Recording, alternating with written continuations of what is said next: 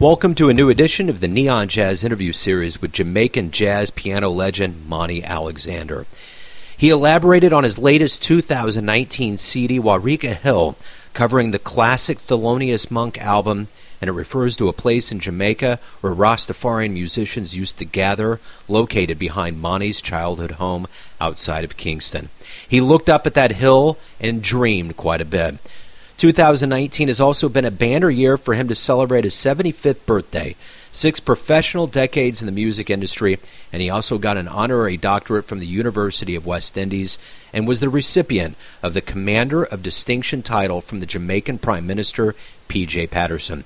Over time, he's played with legends like Ray Brown, Dizzy Gillespie, Milt Jackson, Sonny Rollins, and Clark Terry, but it was after his family moved to Miami, Florida in 1961 where he played at various nightclubs and got the attention of the great Frank Sinatra, who would eventually fly him to New York. He explains this story and so many other great tales, so please dig Monty and this interview, my friends. Monty, it is an honor and a pleasure to speak with you. Thank you for taking a minute out today to talk with me. I'm delighted. Go ahead. So let me go ahead and start off with this latest album, Wareika Hill, which is a location in Jamaica. It's a beautiful album. I love the way that you've remastered Monk's original tunes. Talk to me about this album, how it came about, and how you feel like it came out. I think just a simple inspired moment. I just played a concert in Germany, in Munich, Germany. It's about 4 years back.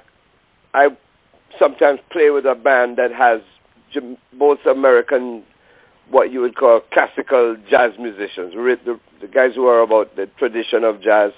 And I also have guys from my home country of Jamaica. So the whole thing is a come together of two cultures, two lifestyles, two worlds, and I bridge the whole thing because, indeed, I've tasted all of it, you know.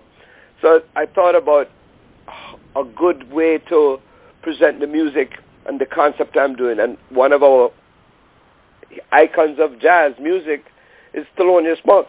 I always enjoyed his songs, his compositions, and I always recognized a kind of a influence of the island rhythms in a lot of those tunes that he wrote.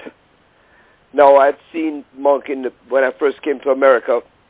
I'd seen him on stage in New York, and I actually met him a couple of times. So I had this personal connection and the feeling of how he wrote those tunes. And I found out, as I went along on this, call it inspired idea, that he indeed grew up from the age of 5 after coming from North Carolina. He grew up from the age of 5 among a community of so many people from what we used to call the West Indies, the West Indians, which was a term mainly applied to the British, the English-speaking Caribbean people, not so much the Hispanic. So it all came very smoothly in my mind as I thought of this song and that song. We're going to record these tunes with that extra dose of Jamaican vibrations. And as I went about it, it just came out like a perfect marriage. And a big part of it was because where I grew up in Kingston, Jamaica, right near my house was this hill called Wareika Hill, and that's where I saw from the age of about 8 years old the men that we call Rastafarians. That was a philosophy, religious group of people who had a way of looking at things that was, you know, it had the Christian basis, but it had the Jewish basis. It had all these different mergings, and they were very strong with their philosophy. And they would go up into the hill, this Wareika Hill right near my house, and play their drums in the worship services they would have. So you would hear this music, and it just got down in my guts, let's put it that way. And somehow, as a young person, and I came acquainted with Monk, I saw him as one of those people. So I felt this connection through Monk, through the Rastafarians, and of course, Jamaica's influence on me. So I'm sorry for that long explanation, but that's pretty much how come it happened. No, I love it. And the other thing I wanted to piggyback off of was in 2019, you turned 75, and you got an honorary doctorate. It's been quite a year for you, huh? Wow, every year is quite a year for me because I never believed I would have had a quote-unquote career in music because I'm a natural musician. I never really went to music school and studied a lot of technical stuff. I really read music. I'm one of those people that just was able to sit down and play from I was very young. And so everything that comes my way is like a gift. I constantly say, man, here I am on that ride again, just going from place to place. I've traveled probably more than most of the guys that do what I do. And I've seen the world, and I'm still seeing it, and it's still brand new for me, So I enjoyed the fact that I got a doctorate, and the Jamaican government gave me a degree called Commander of Distinction because of goodwill ambassador, and all that. I'm quite amazed and surprised. So I'm a lucky guy.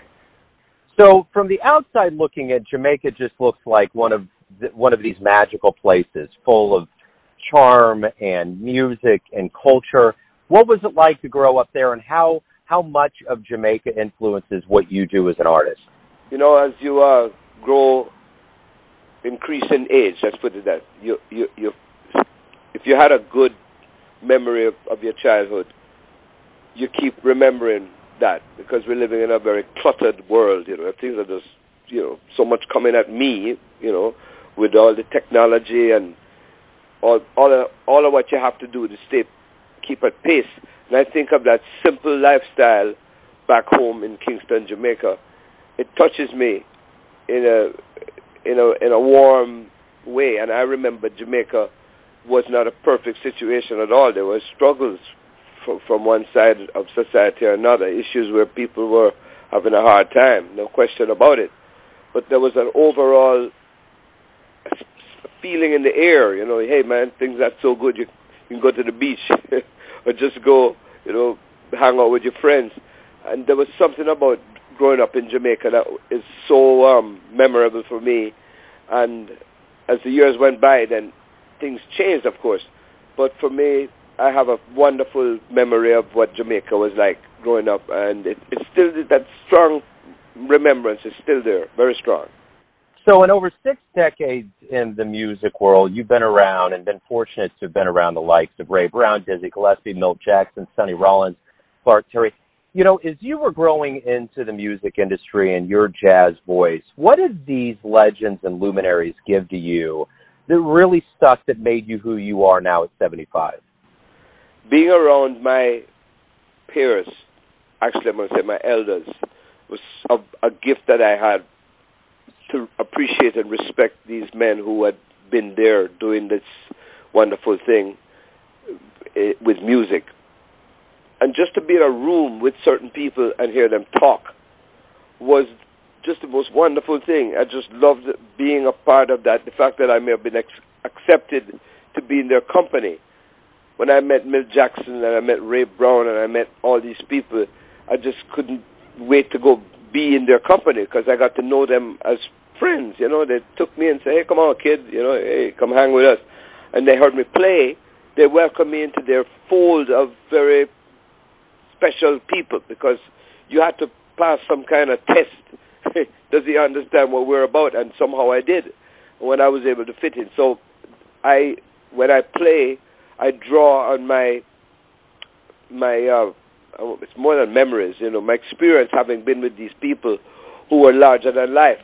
When Ray Brown started talking about when he was with Duke Ellington here or there, and he was with all those great men, he came from Louis Armstrong and all the musicians, it rubbed off on me.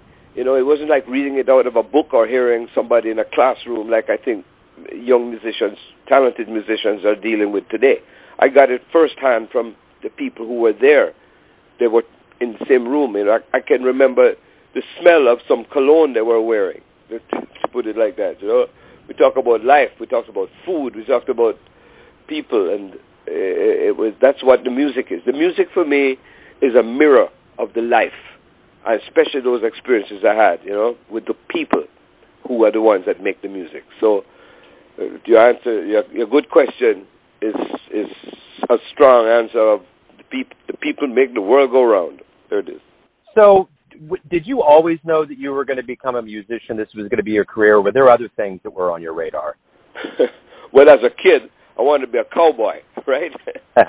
Yep. Or I wanted to be an airline pilot, or I wanted to be, all these ideal things you see, on the movie screen. And I like that. And I didn't choose music. I tell people, and I've heard some other people say this, music chose me, because it was such a magnet. It was just something I loved to do, that when I sat down to play the piano, I just enjoyed it so much. And I noticed that people would come around while I was playing, and they would enjoy it too. And from a very young age, I was making music for people around me, and certain things that you would do when you played that would touch people. And I saw that from a very young age. I started playing when I was 3 or 4 years old, and I just wanted to be around the musicians. So it just kind of happened. It just fell in place. And one day, somebody says, "Hey, kid, we want you to come play at this function," and it was a job. They were offering me a job. I couldn't believe it. And one day I'm in Miami, Florida, when I first came to the U.S.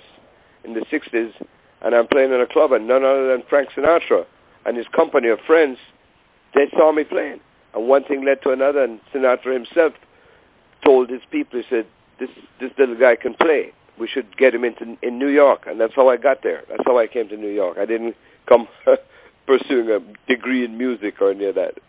I got my degree in life. Beautiful.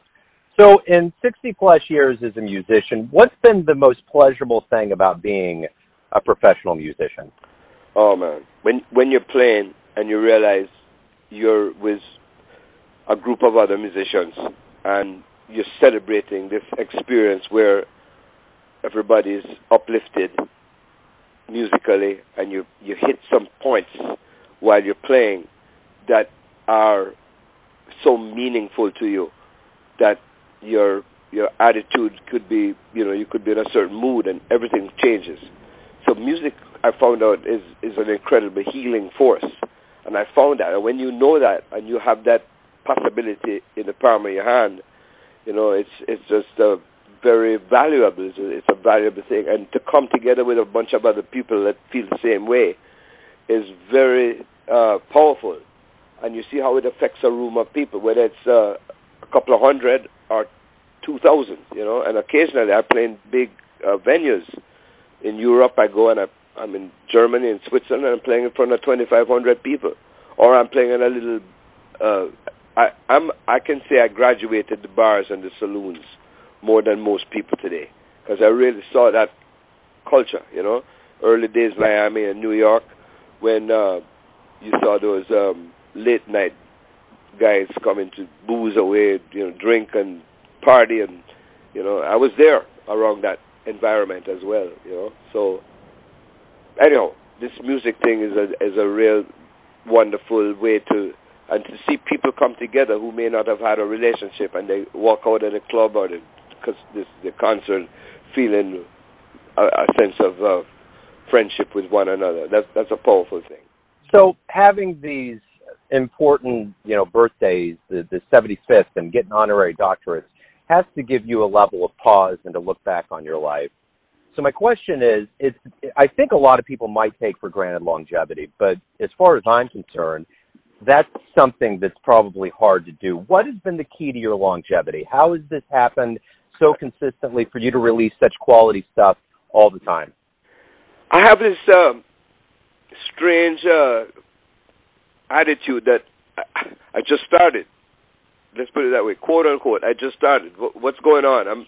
It's all brand new, The feeling that I'm in the candy store and that's a big bowl of jelly beans. That's every sense of every little thing that I do. It taps into that enthusiasm I had when I was very young, and that keeps you feeling young. And when I hear what's going on today with music, and even though it's so different from what I grew up hearing in terms of musicians playing, I mean, now we got machines and gadgets playing songs and all that, I still have the tendency to check it out and see what's that about. Where's the people connection? So I'm still interested. I hear some hip hop kind of rhythms.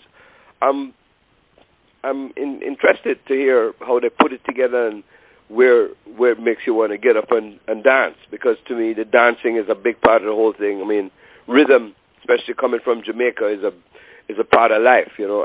And when the rhythm hits a certain thing, it engages you, and that's what I keep listening for. So for me, melody and rhythm and harmony, these are these magical things that when they come together in a very organic way, it's the kind of thing you think, you know, you can change the world to be a better place. And the age thing is, I don't know. Here I am, 75, but I feel like I'm 15, you know, in many ways, you know. Yeah. So you have played on so many stages all over the world in front of so many people, and I have no doubt that you've inspired and awed people for their first time that they ever saw jazz. So my question to you is, the one that's kind of the originator and birther of that notion in people, what was the first jazz show that you saw that really blew your doors down? I don't think I had differentiated between this wonderful word called jazz and music itself. Music, I just liked all music. As a kid, I heard all kinds. You know, I heard pop songs from the USA, country songs. I mean, hey, you know, right now there's a wonderful program that Ken Burns has done about country music. It's a series going on right now, and the bit by bit, all these different segments of this program. He did it with jazz before. Ken Burns, a great filmmaker. And I'm completely riveted to the whole thing, because that was a big part of my childhood, to hear the Western songs, which for me was Americana, if you will. You know, I heard artists maybe you don't remember, but you know, Eddie Arnold and Tennessee Ernie Ford and Hank Williams and Roy Rogers and Gene Autry. I heard that music, but I was also listening to rhythm and blues from New Orleans on the radio. So I heard Fats Domino, Little Richard, Sam Cooke, and we saw them in Jamaica. And I would hear guys playing, and I would just call it taken, and I was grooving to everybody's music when it was rocking and swinging. And then one day, I heard Louis Armstrong, and he was, to me at that time, who was this gravel voice guy making me smile, and everybody smiled, and I saw him in Jamaica. So I would say it was Satchmo that had the biggest effect on me, because I saw him in concert, and my father, I begged him for a trumpet, because I wanted to play the trumpet, and he gave me the trumpet, and I really couldn't get around it too well, and I said, nope, no more trumpet. But I had a lot of fun being around, you know, all the different people who played a musical instrument, even the classical people who, to me, as a kid, I saw them as very, you know, structured and, you know, studied, and I don't want to say the other words, because at first I would say, these people are stiff, they're rigid, what's that? Because I was around people who were relaxed and loose, and they'd sit there and they'd play a note on the piano, and it was full of life, you know? And then I realized these other people had this book in front of them, and they had to study what notes that, what is that, what's that, and I wasn't very good at that, you know. So the thing about jazz, it just kind of bit by bit flowed off when I was in the company of people who were about that. I was in Florida when I first met Cannonball Adderley. I'm remembering this now, and to me he was this larger than life, almost like Louis Armstrong, because he was on the stage making people feel good. It was a feel good thing. I'm going on here real long, but just to tell you that jazz, and by the way, I've come to a place where I like to say Americans' gift to the world. It's, you know, is this music, and I call it America's classical music. It's our Beethoven and Brahms and Mozart. You know, give it some dignity. You know, jazz is a good word, but it came out of a negative situation. The name itself, actually. I'm going on a long time to tell you that I was taken from the first time I heard a musical note, and I still am, you know. Yeah, no, that's beautiful, and I'm so glad you brought up Ken Burns.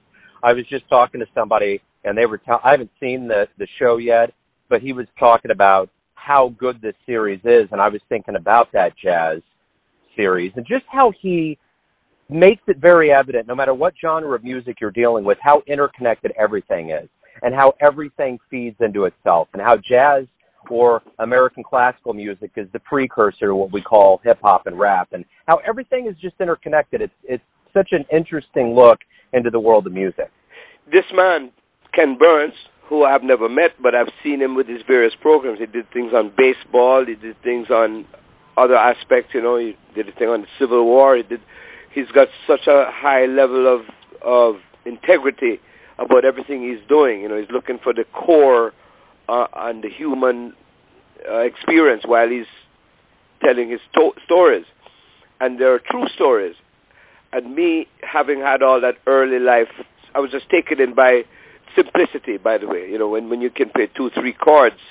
And by the way, that's Jamaican music too. You have 3 chords and there's a whole lifestyle in those 3 chords when a guy's singing an old-time calypso song, and then you hear Back in the Saddle Again, these are all little simple tunes, and I love them all, And when I heard complex music, and I would hear it played beautifully on the piano, I'd hear, Rachmaninoff, and I'd hear that. I was taken in because of the sound of the music. So all these different elements grabbed me as a young person to want to get a sound out of a piano, not that way or that way, but that way. And I became a kind of, private student of this whole journey, that when I touch the keys of the piano, when I get a relationship with it, something comes alive. But going back to this series, I recommend it to everybody to observe that, because this is a real story about America, and it taps into African American history as well. It's not just what we think is country music. No, it's the whole scene. And he did a great thing with jazz itself, the history of the whole thing from, early New Orleans. And, New Orleans, we like to say, is the most northern part of the Caribbean, New Orleans, because we're all connected. There's something in the rhythm. We're all connected. And talk about mixing things. I always was a guy who liked to mix stuff, but I didn't realize I was doing it. But I would bring the classical sounding piano, let the piano sing and ring kind of an approach into something that normally had a real street vibe, and bring it all together. And that's kind of what I did on some earlier efforts with Jamaican rhythms and so on. And this new thing about Monk that I did was so natural to me that I imagined that if Thelonious was alive today, he would write some of those tunes with what Jamaicans call the one-drop beat, which is what you hear in Bob Marley's music. I just imagined it all working well together, and that's kind of why it came off the way it did. And I'm so happy that people have liked my effort called Warwick Hill. It's amazing, Yeah, absolutely. So I think everything's going to come down to this, and I want to know this. Everyone has their version or perception of who they think you are, your family, your friends, your fans, but you're living your own life. Who do you think you are? Man, that's a weird question there. It's a good one. It's a weird one. Man, I'm just living every moment, I try not to analyze it, because to me it's all magic. I live a magical life, and I mean it when I say that. That's how I feel, and every day is a new day for a new opportunity for magic. It's either going to be a beautiful magic or one that you're going to, that could have been better or something. So who do I think I am? I'm just still this little guy from Jamaica, just observing, looking for a mango tree, looking for the most delicious mango I can find. That's right. That's me. Beautiful. Monty, thank you for opening up. Thank you for your music. I really appreciate your time today. I enjoyed talking to you, Joe. All the best. Bye-bye. Thanks for listening and tuning in to another Neon Jazz interview, where we give you a bit of insight into the finest players and legends from Jamaica, New York City, Miami, Kansas City, and spots all over the globe, giving fans all that jazz. And thanks to Monty for his time, cool, and all that great music. If you want to hear more interviews, go to Famous Interviews with Joe Domino in the iTunes Store. Visit Neon Jazz at YouTube.com. And for everything Neon Jazz all the time, go to the neonjazz.blogspot.com. Until next time, enjoy the jazz, my friends.